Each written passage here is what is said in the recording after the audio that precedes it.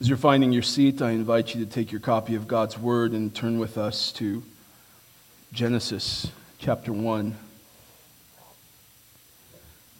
I know that's probably not what you were expecting me to say, so allow me to preface everything that's going to take place this morning with a word of introduction. This morning we're going to be doing something a little bit different. There are certain cultural moments that warrant our attention. A few weeks ago, John MacArthur, he wrote an article on what is transpiring in Canada right now with a call to action for pastors. The article was about a bill that had been recently passed that was soon to become law. The bill is known as Bill C-4. And it is an amendment to the criminal code in Canada. That means this is something very severe. And this bill was amending the criminal code to include the outlaw of so-called conversion therapy. Perhaps this terminology is new to you and you're not familiar with what this is talking about. I'll allow the bill itself to define what conversion therapy is. Quote, conversion therapy means a practice, treatment, or service designed to A, change a person's sexual orientation to heterosexual, B, change a person's gender identity to cisgender, C, change a person's gender expression so that it conforms to the sex assigned to the person at birth, D, repress or reduce non-heterosexual attraction or sexual behavior. E, repress a person's non-cisgender gender identity. Or F, repress or reduce a person's gender expression that does not conform to the sex assigned to the person at birth, end quote.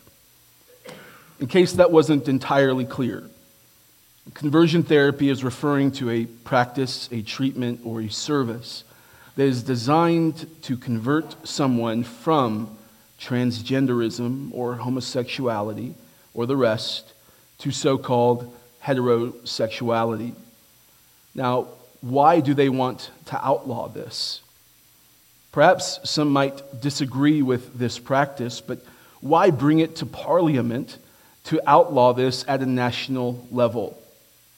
Again, from the bill, we'll allow the bill to tell us. And beginning here, quote, whereas conversion therapy, that's what I just read, causes harm to the persons who are subjected to it. Whereas conversion therapy causes harm to society because, among other things, it is based on and propagates myths and stereotypes about sexual orientation, gender identity, and gender expression, including the myth that heterosexuality, cisgender, gender identity, and gender expression that conforms to the sex assigned to a person at birth are to be preferred over other sexual orientations, gender identities, and gender expressions. And whereas, in light of those harms, it is important to discourage and denounce the provision of conversion therapy in order to protect the human dignity and equality of all Canadians, end quote.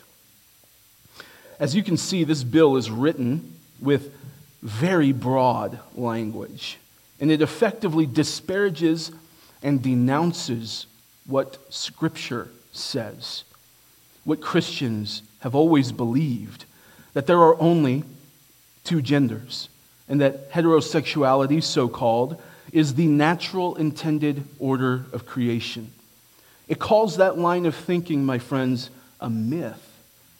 That means what we're about to read today is mythological.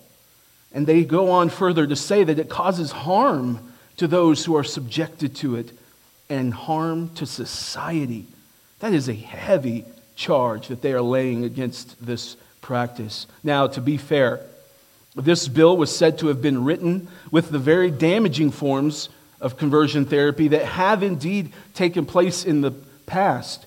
There have been instances of people who are using electrical shocks and other forms of electrotherapy and other crude practices in conversion therapy. That we would obviously be absolutely against. That does not establish or maintain human dignity.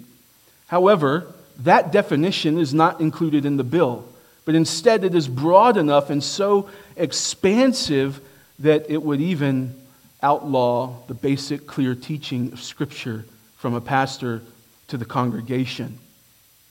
This bill uses language so broad so as to include pastoral care, pastoral counseling, counseling of any other sort, and even preaching. In fact, as I listened to the press conference from the Canadian government themselves, this wasn't some individual speaking about the bill, this is from the Canadian government themselves. They were saying, the members of Parliament, as they spoke on the bill, that they had transgender individuals giving testimony and informing how they should think about this bill. And they had an individual there with them.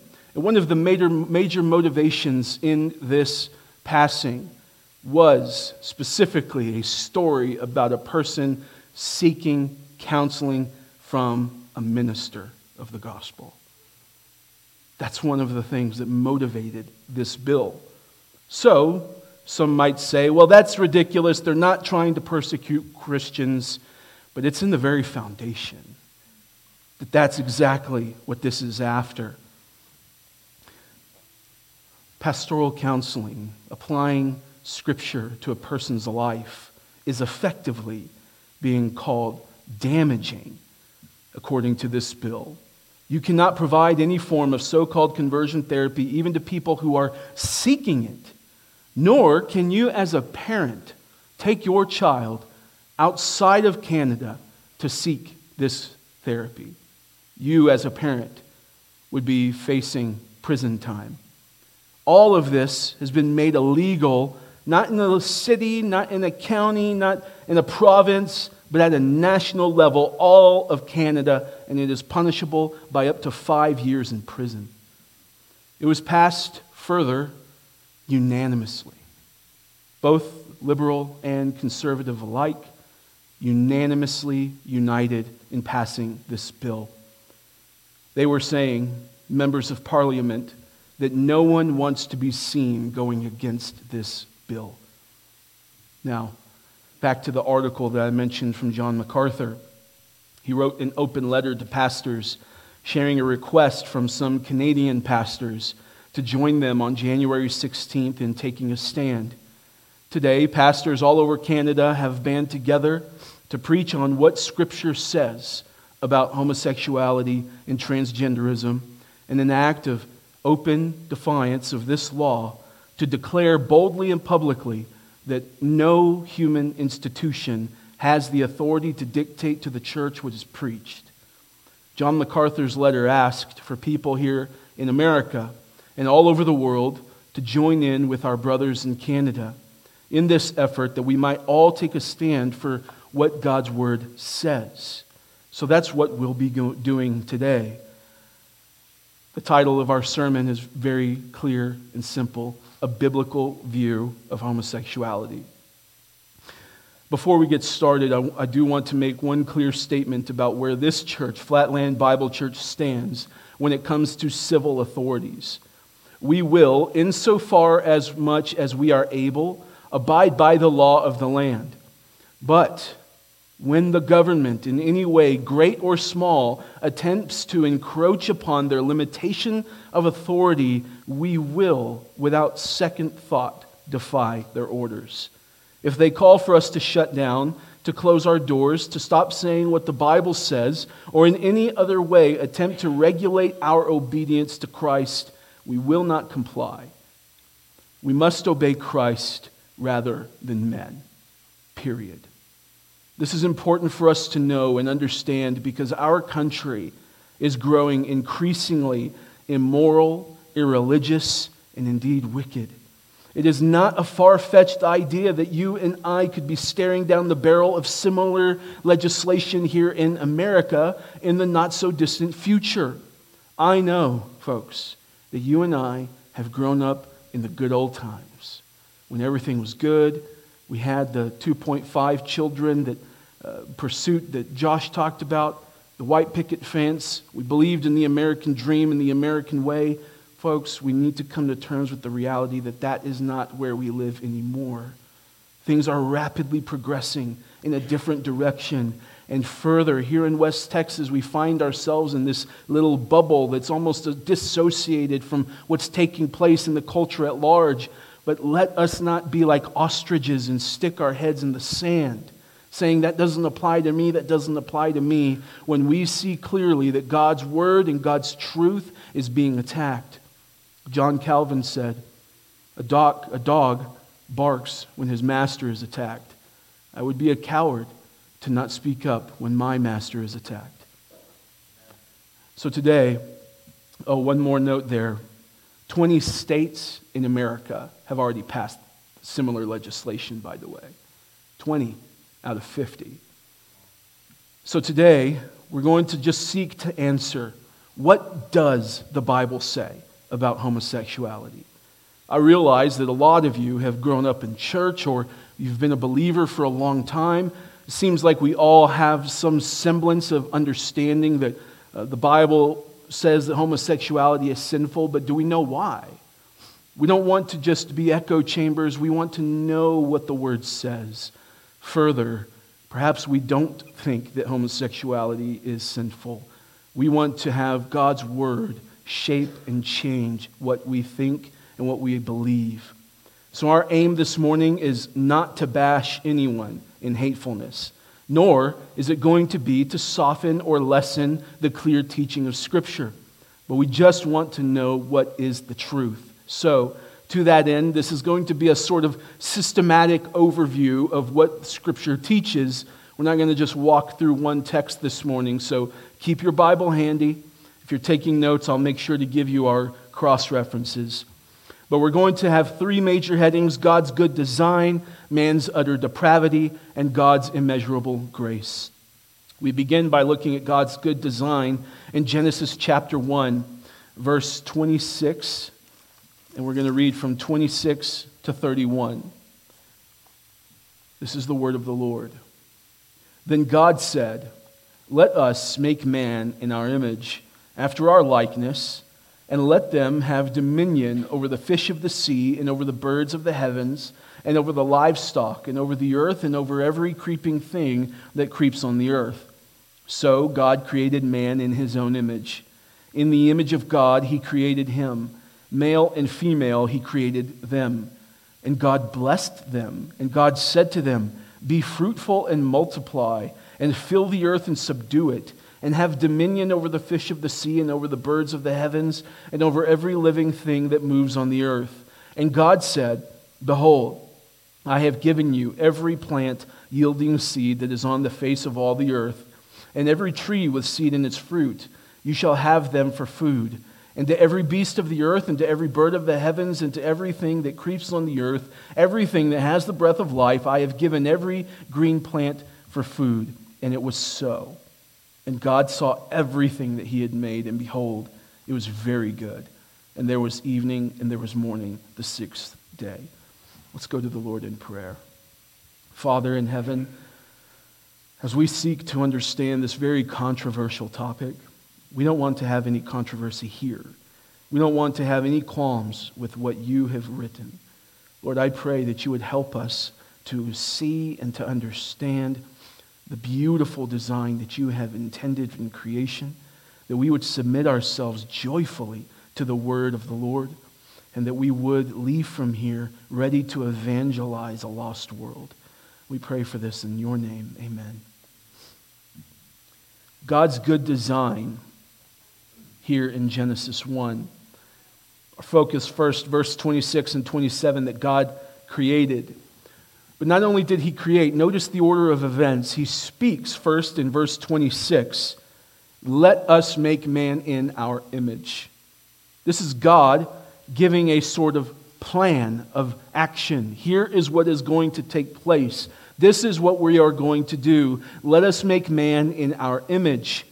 The plan is to create mankind, number one, and then having the ability to create mankind however he sees fit, he says, let us create man in our image. A twofold plan, after his likeness, and then, thirdly, to give them dominion over all the earth. I want you to note that God was not coerced into doing this. No one in the text, and you can read before in Genesis 1 and after, no one is compelling God to create. No one is coercing God into creating. There is no external force outside of God that is in some way, shape, form, or fashion compelling him to create, nor was he, contrary to popular belief, lonely. And so he created. Simply, the text tells us God wanted to create. God decided we're going to create man. And we're not just going to create humanity. We're going to create them in our image. Verse 27 says that he executed this plan. So God created man in his own image. Verse 26, let's do this thing. Verse 27, it's done. Notice the goodness of God on display in creating man. He displays his goodness in the fact that he creates man at all. He didn't have to. And he displays his goodness in creating man in his own image. Surely he could have created man to be an infinite number of things, but God chose to give man dignity in the very creation of man as he creates man imago Dei. That's the theological term meaning in his own image. God makes his plan to create man, and then he creates him, and he gives him dignity. Human worth and value is intrinsic to mankind because it was given by God himself in creation. This is why every single Christian, without question, every single Christian must be against abortion because it is destroying the image of God in the womb. We believe in human dignity stronger than anyone says because we have the written word. We have it revealed to us in Scripture that mankind is created in the image of God. He is given value by God himself. The end of verse 27 tells us, male and female, he created them.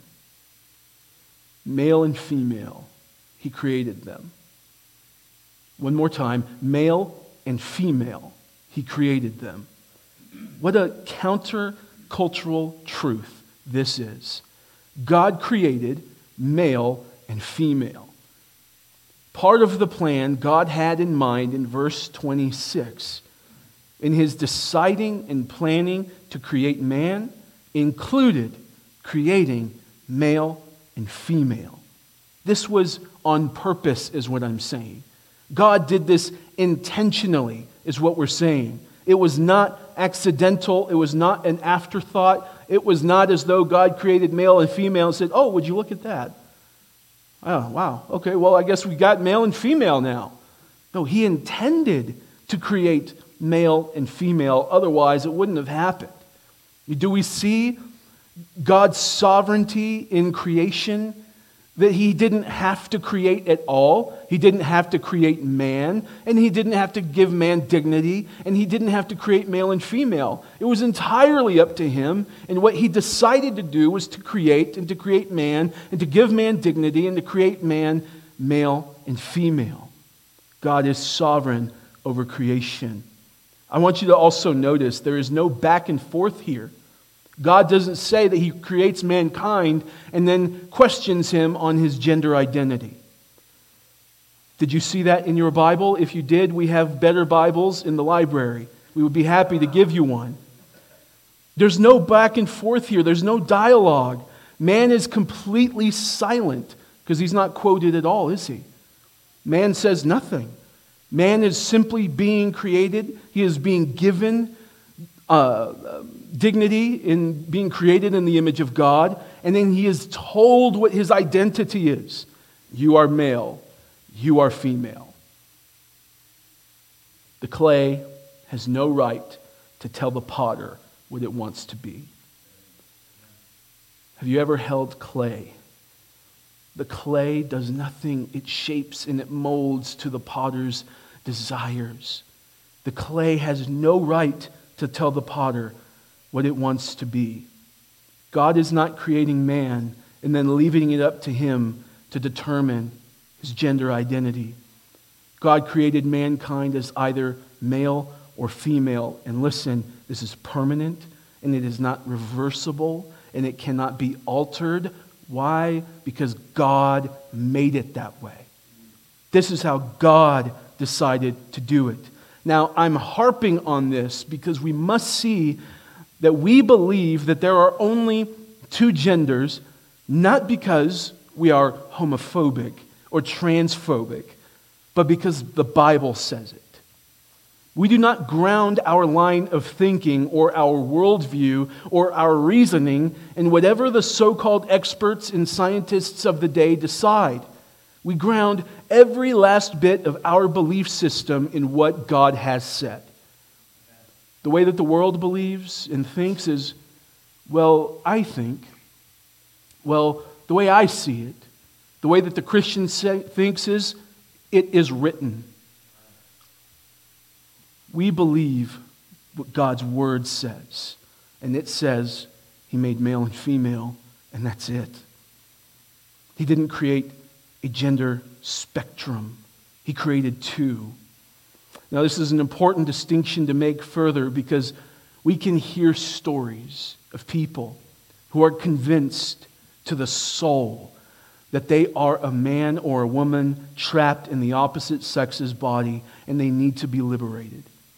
They will tell stories of trauma, of people not affirming their gender identity and using the so-called proper pronouns.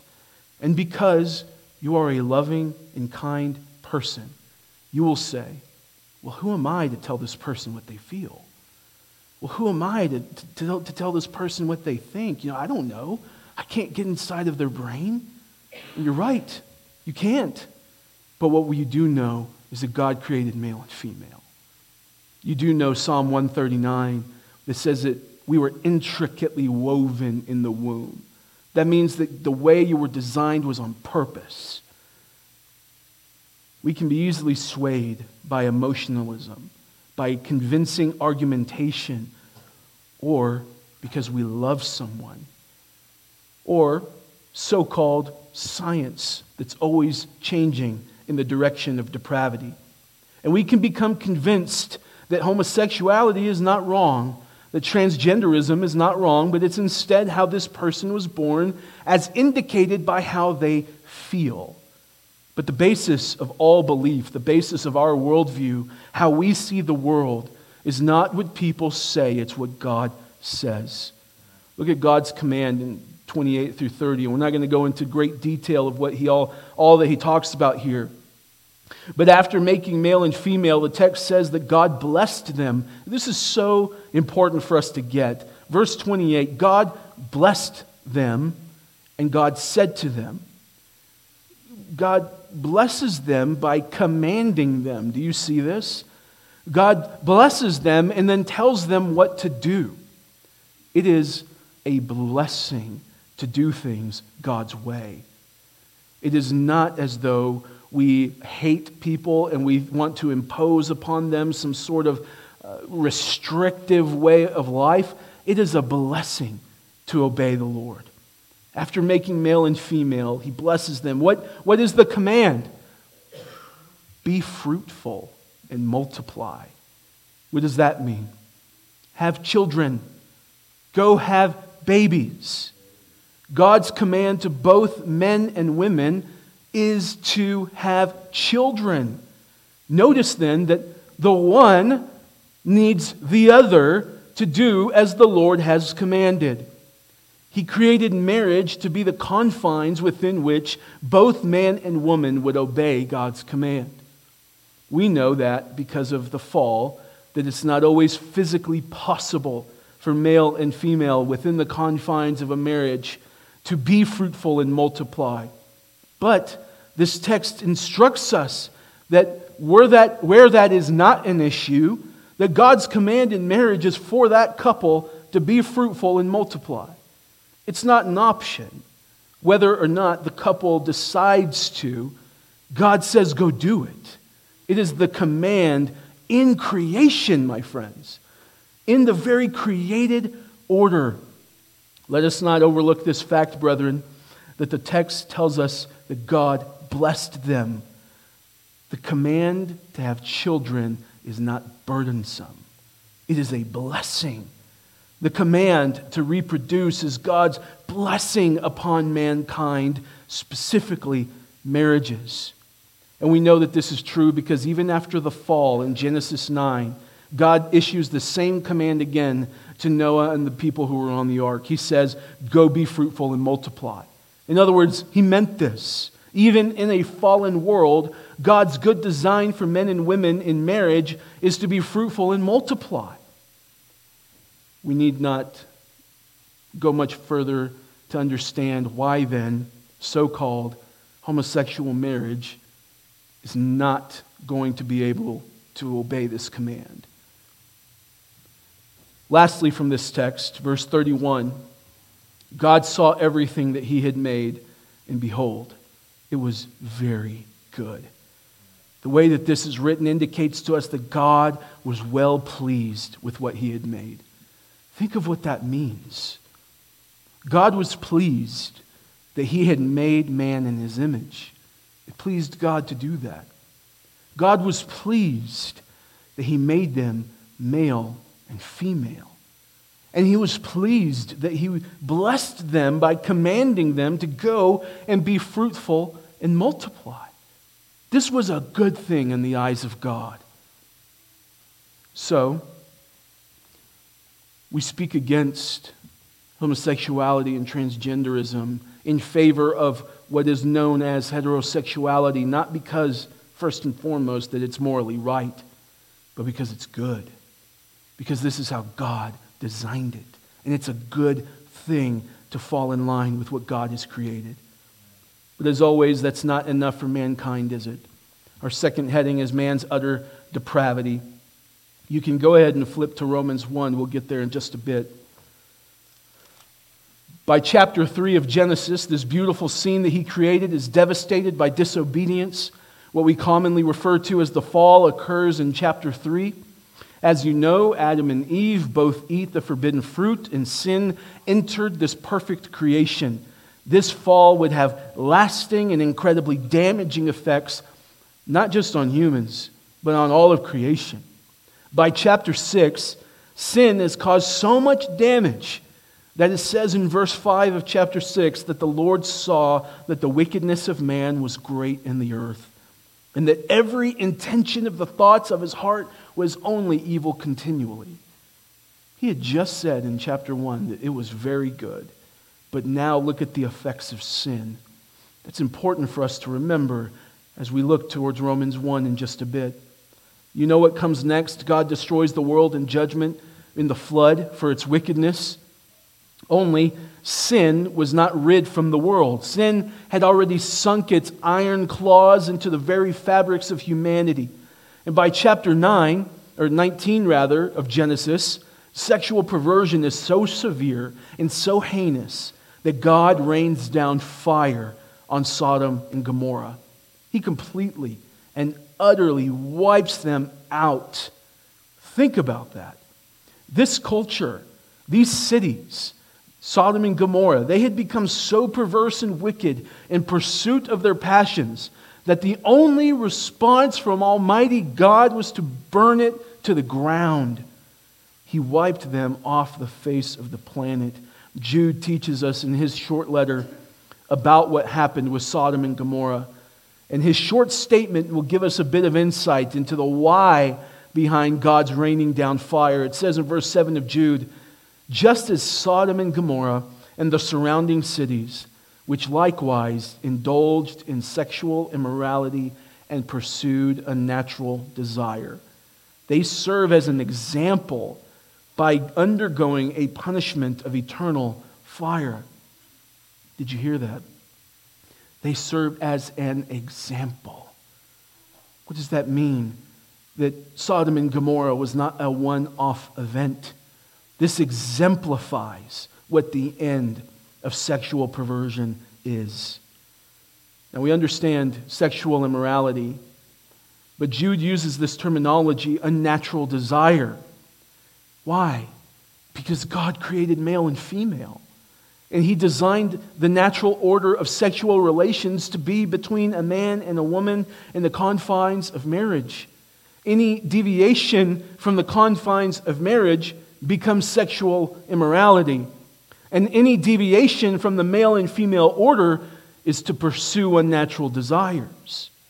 Jude says that when a people is overcome with these lusts and searches for ways to indulge these desires, they will find themselves under the judgment of God. God's perfect law is given to the people. Leviticus is all law. You want to hear what God's thoughts are on this matter? Leviticus 18:22. This is word for word. You shall not lie with a male as with a woman. It is an abomination. Abomination is a very strong word that means something that produces feelings of disgust. I know that this is a word that is probably assaulting to some people's ears, but my friends, this is what the Bible calls it. This is what God had written in the law of Moses for people to know. God commands those who are to be His holy people to not engage in this act because it is an abomination to do so. It goes further than that, though. Leviticus 20:13. Leviticus 20:13 tells us what the punishment is. If a man lies with a male as with a woman, both of them have committed an abomination. They shall surely be put to death. Their blood is upon them. How does God feel about homosexuality? He burned Sodom and Gomorrah to the ground. And then He wrote in the law of Moses that this act was deserving of the death penalty because it's an abomination. I know what you might be thinking. But Pastor Matt, isn't that the Old Testament? We're not under the law anymore. I thought we were under grace now. You're right. Definitely.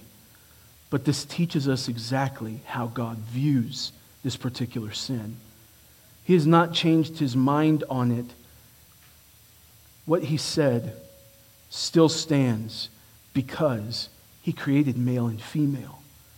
And that was His intended design in mind when He created sexuality. Further, we know that God continues to view it this way because even in the New Testament, God is actively against this sin. Now we arrive at Romans 1. Look at it, verse 18. For the wrath of God is revealed from heaven against all ungodliness and unrighteousness of men who by their unrighteousness suppress the truth. Allow me to just say a word about Romans. This is specifically for those who might not be fond of what we are saying today and think that we should only focus on love and grace. Romans, as you know, is a thorough exposition of the gospel. Paul tells us that the gospel is his whole focus in this letter in verse 16. You can look at it. He says that I am not ashamed of the gospel. He says just before then that he's eager to preach the gospel to those who are in Rome. Then 2 verses later, verse 18, the wrath of God is revealed. What are we saying? Paul knows that in order to faithfully teach or preach the gospel, you have to speak about God's wrath. Further, you should not be ashamed in doing so. Brothers and sisters, you and I should not be ashamed of what God has said. We should not be ashamed of calling sin what God calls sin. We should not be ashamed to speak of God's wrath. Do you know why? Because God isn't. Because He wrote it in a book and handed it down throughout the generations. In order to experience the power of God in the gospel that Paul speaks of in verse 16, you have to deal with the wrath of God.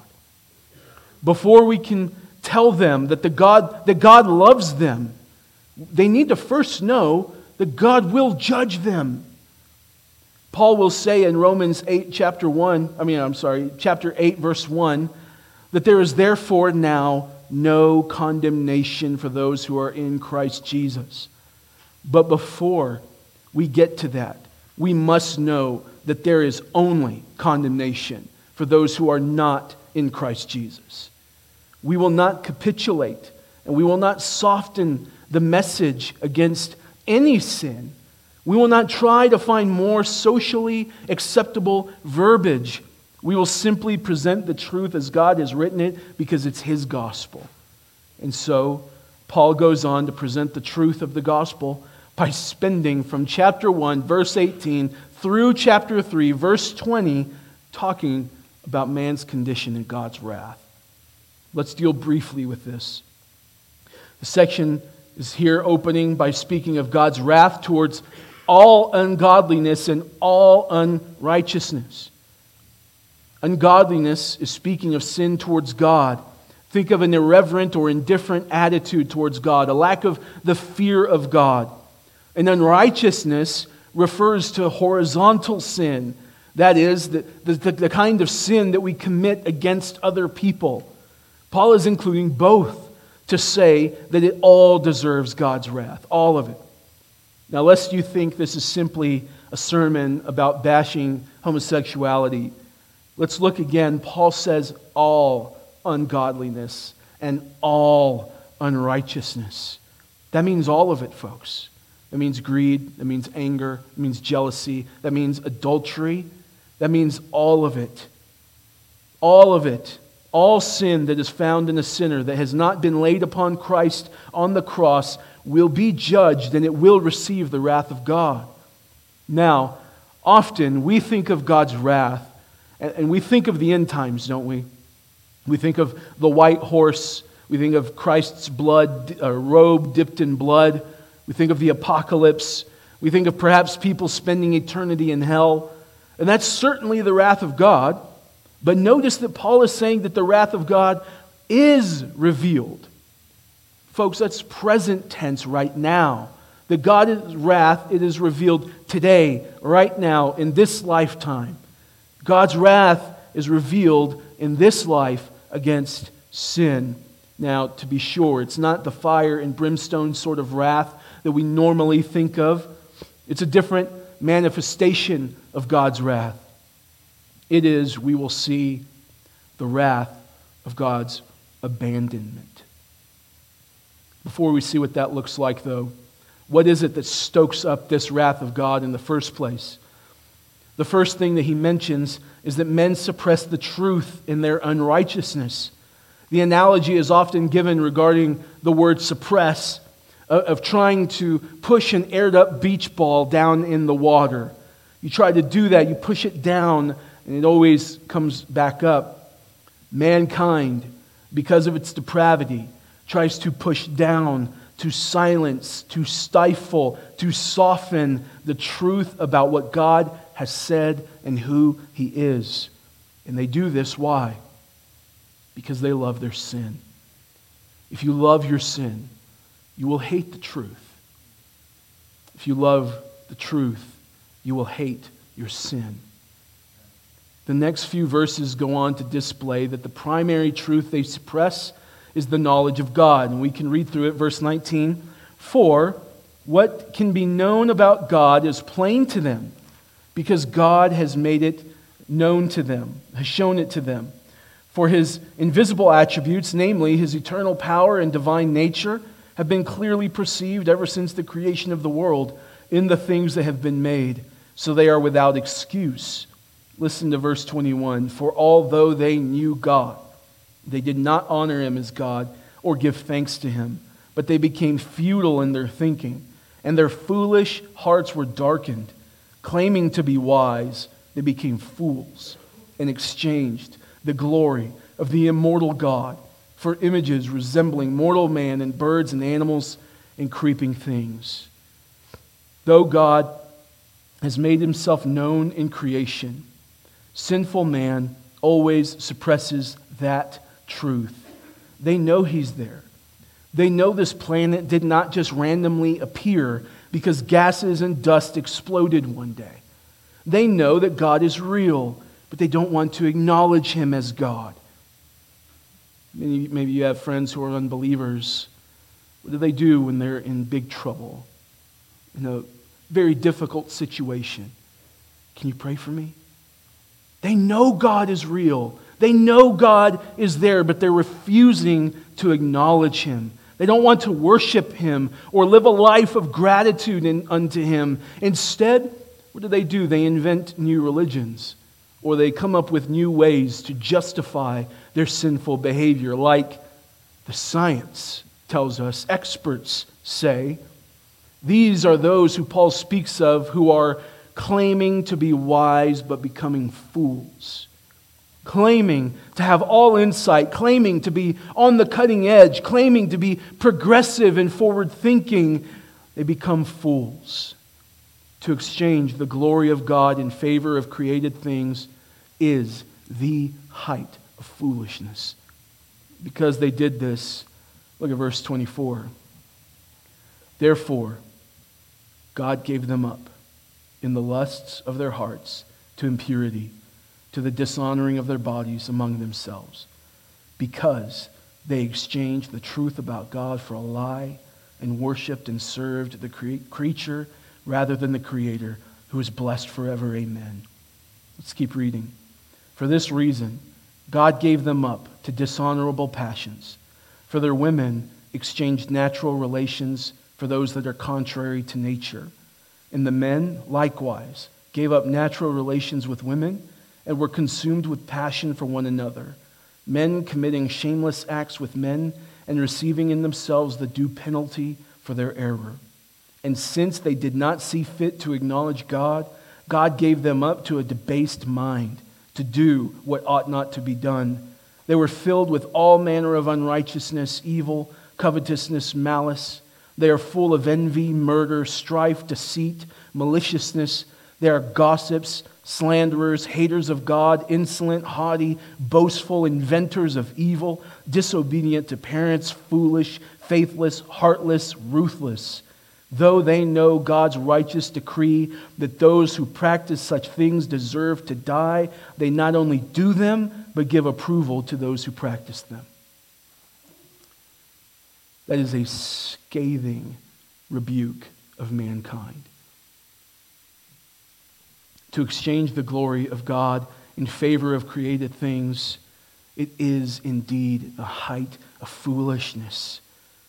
God gives them up in the lusts of their hearts to impurity, to the dishonoring of their bodies among themselves, because they exchange the truth about God for a lie, and they worship and serve the creature rather than the Creator. Because of the passionate pursuit of perversion and the utter disregard for God and His commands, God gives people over to their desires so that they can fill their hearts with the full measure of their depravity. This is God's wrath upon a people, is letting them have their sin.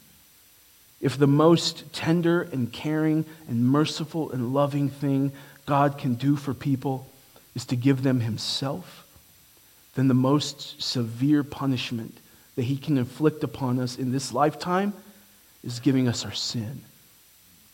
Verses 26 and 27 show us that the first specific sin mentioned here is God giving up a people to is homosexuality.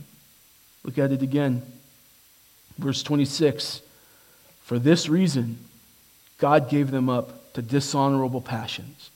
For their women exchanged natural relations for those that are contrary to nature, and the men likewise gave up natural relations with women and were consumed with passions for one another, men committing shameless acts with men and receiving in themselves the due penalty for their error.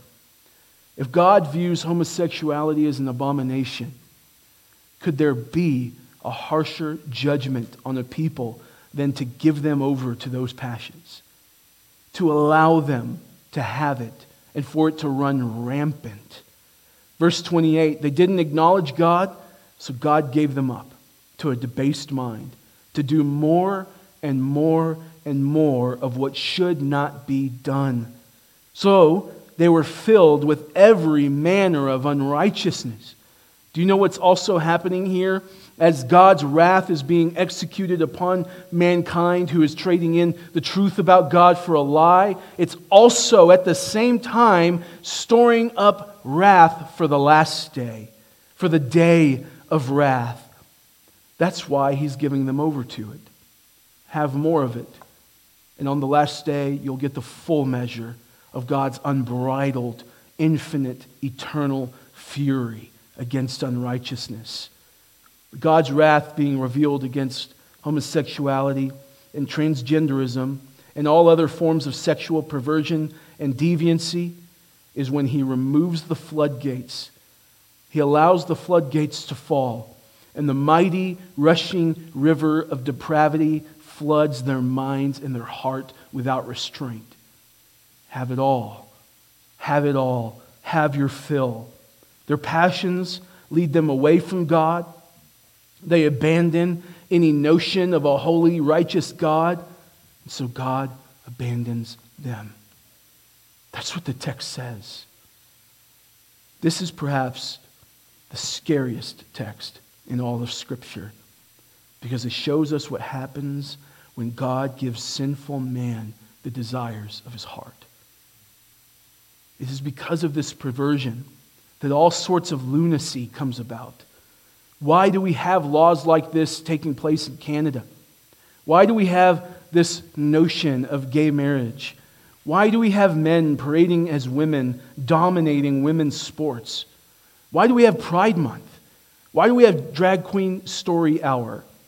Because we are witnessing the wrath of God as it's being revealed from heaven, as God abandons people who have turned their backs on Him. It is never a sign of progress in any civilization when it becomes more tolerant towards sexual sin of any kind. In fact, it's not just a sign of a coming downfall or downgrade, but it is a sign that that culture is currently in a downfall, and they are falling down the side of a hill at breakneck speed. If any of us think that this is as far as it's going to go and it'll go no further, we do not understand depravity. And we would do well to continue to study this text. Because Paul is saying, when you see what you are seeing, it is because God has given people over to their sin to continue to do more of what ought not to be done. And this is a people with darkened hearts and debased minds. It is utter depravity to celebrate a man mutilating his body to fit the ideas of his debased mind. It is utter depravity to celebrate a sin that is so detestable in the eyes of God. And it is a high-handed, arrogant, flagrant sin when the so-called LGBTQ community hijacks God's covenant sign, the rainbow. It's His covenant sign to never destroy the world again with water. And they hijack that and use it as their logo that celebrates what God calls an abomination. You know what that is? It's thumbing the nose at God. It's wicked and demonic when corporations like Disney and Nickelodeon, who make primarily children's programming, are recasting women's roles with men and having various shows and commercials that promote the absurdity of gender identity, and they celebrate perverse sexual desires. It is even worse when a government that is supposed to protect its people is not only condoning this kind of behavior, but they are celebrating it.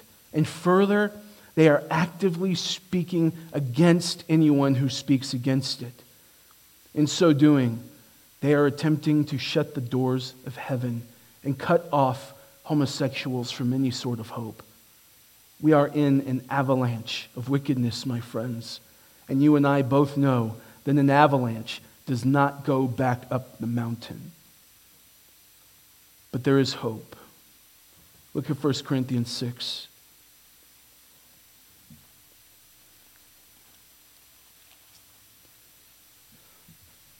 Verse 9. Or do you not know that the unrighteous will not inherit the kingdom of God? Do not be deceived, neither the sexually immoral, nor idolaters, nor adulterers, nor men who practice homosexuality, nor thieves, nor the greedy, nor drunkards, nor revilers, nor swindlers will inherit the kingdom of God. And such were some of you. But you were washed, you were sanctified, you were justified in the name of the Lord Jesus Christ and by the Spirit of our God. We say here without any qualification or equivocation that the homosexual and transgender will not inherit the kingdom of God. Homosexuality is not just a poor lifestyle choice. It is a sin against God as it disregards Him and His created order. And it is an unnatural form of sexuality, and those who practice it will go to hell.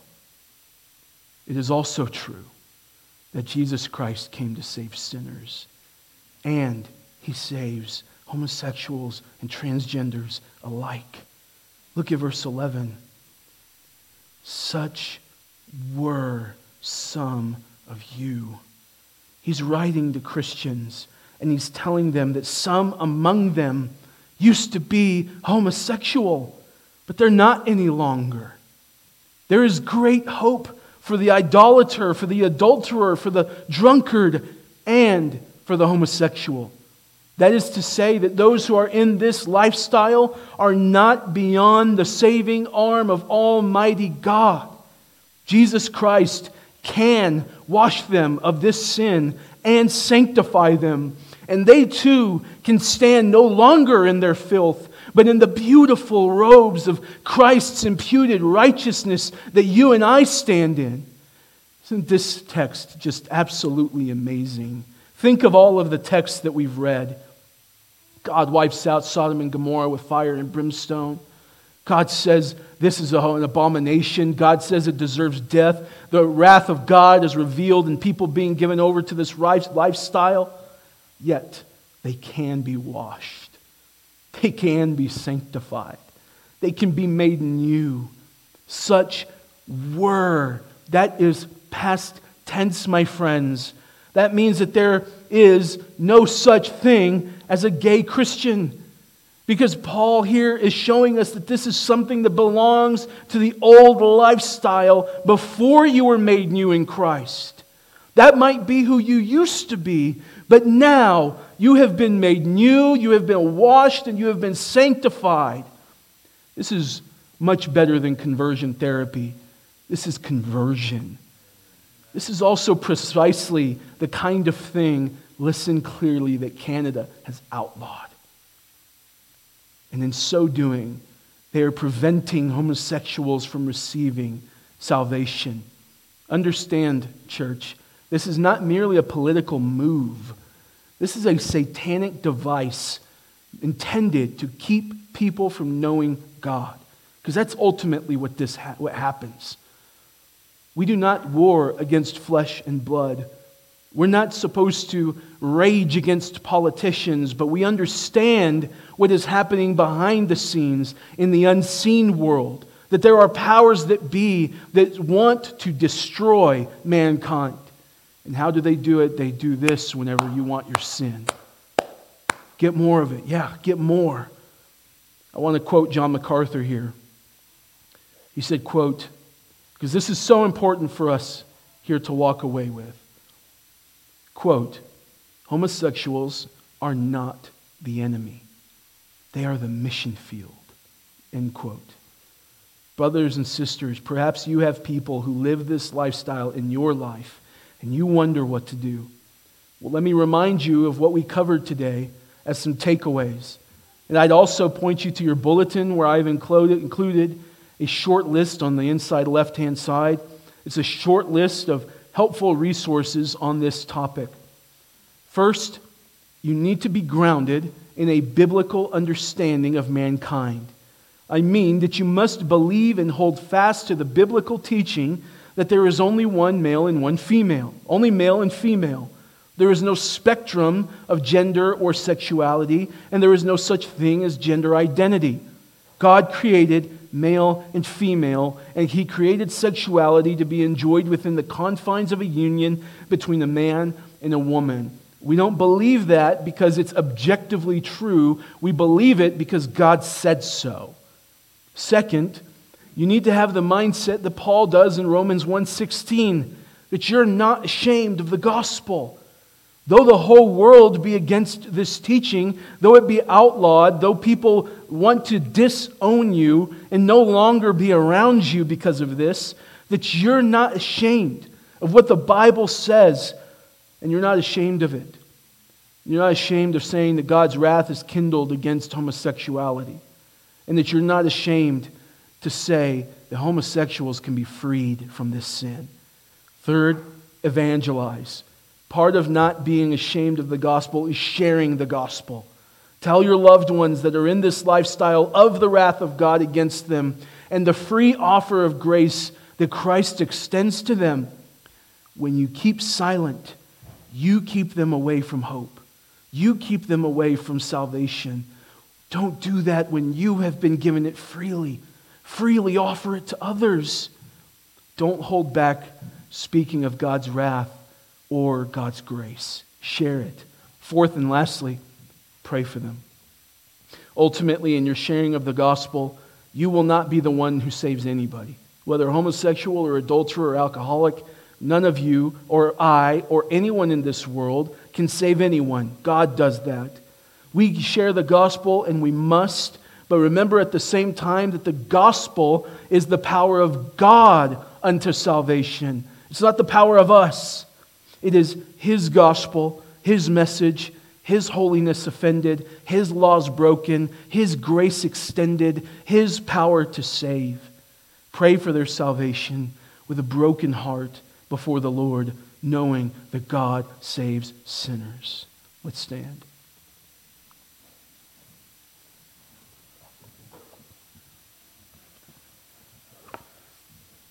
We'll say a word of prayer, we'll sing together, and we will be dismissed. Father in heaven, thank you for speaking so clearly in your word. We thank you that you hate sin of all kinds so much, yet you've given us a way out. Thank you for laying sin upon Christ and giving us the free offer of salvation. It was not free, it was costly. It cost Christ His life. He spilled His blood. But thank you that all of us, whatever sin we are in, that all of us can be made new by trusting in Christ Jesus. We can be made new, washed and sanctified. Thank you, Lord. Please give us the courage to speak clearly and lovingly to those that we know that are in this lifestyle for the salvation of some. We pray this in your name. Amen.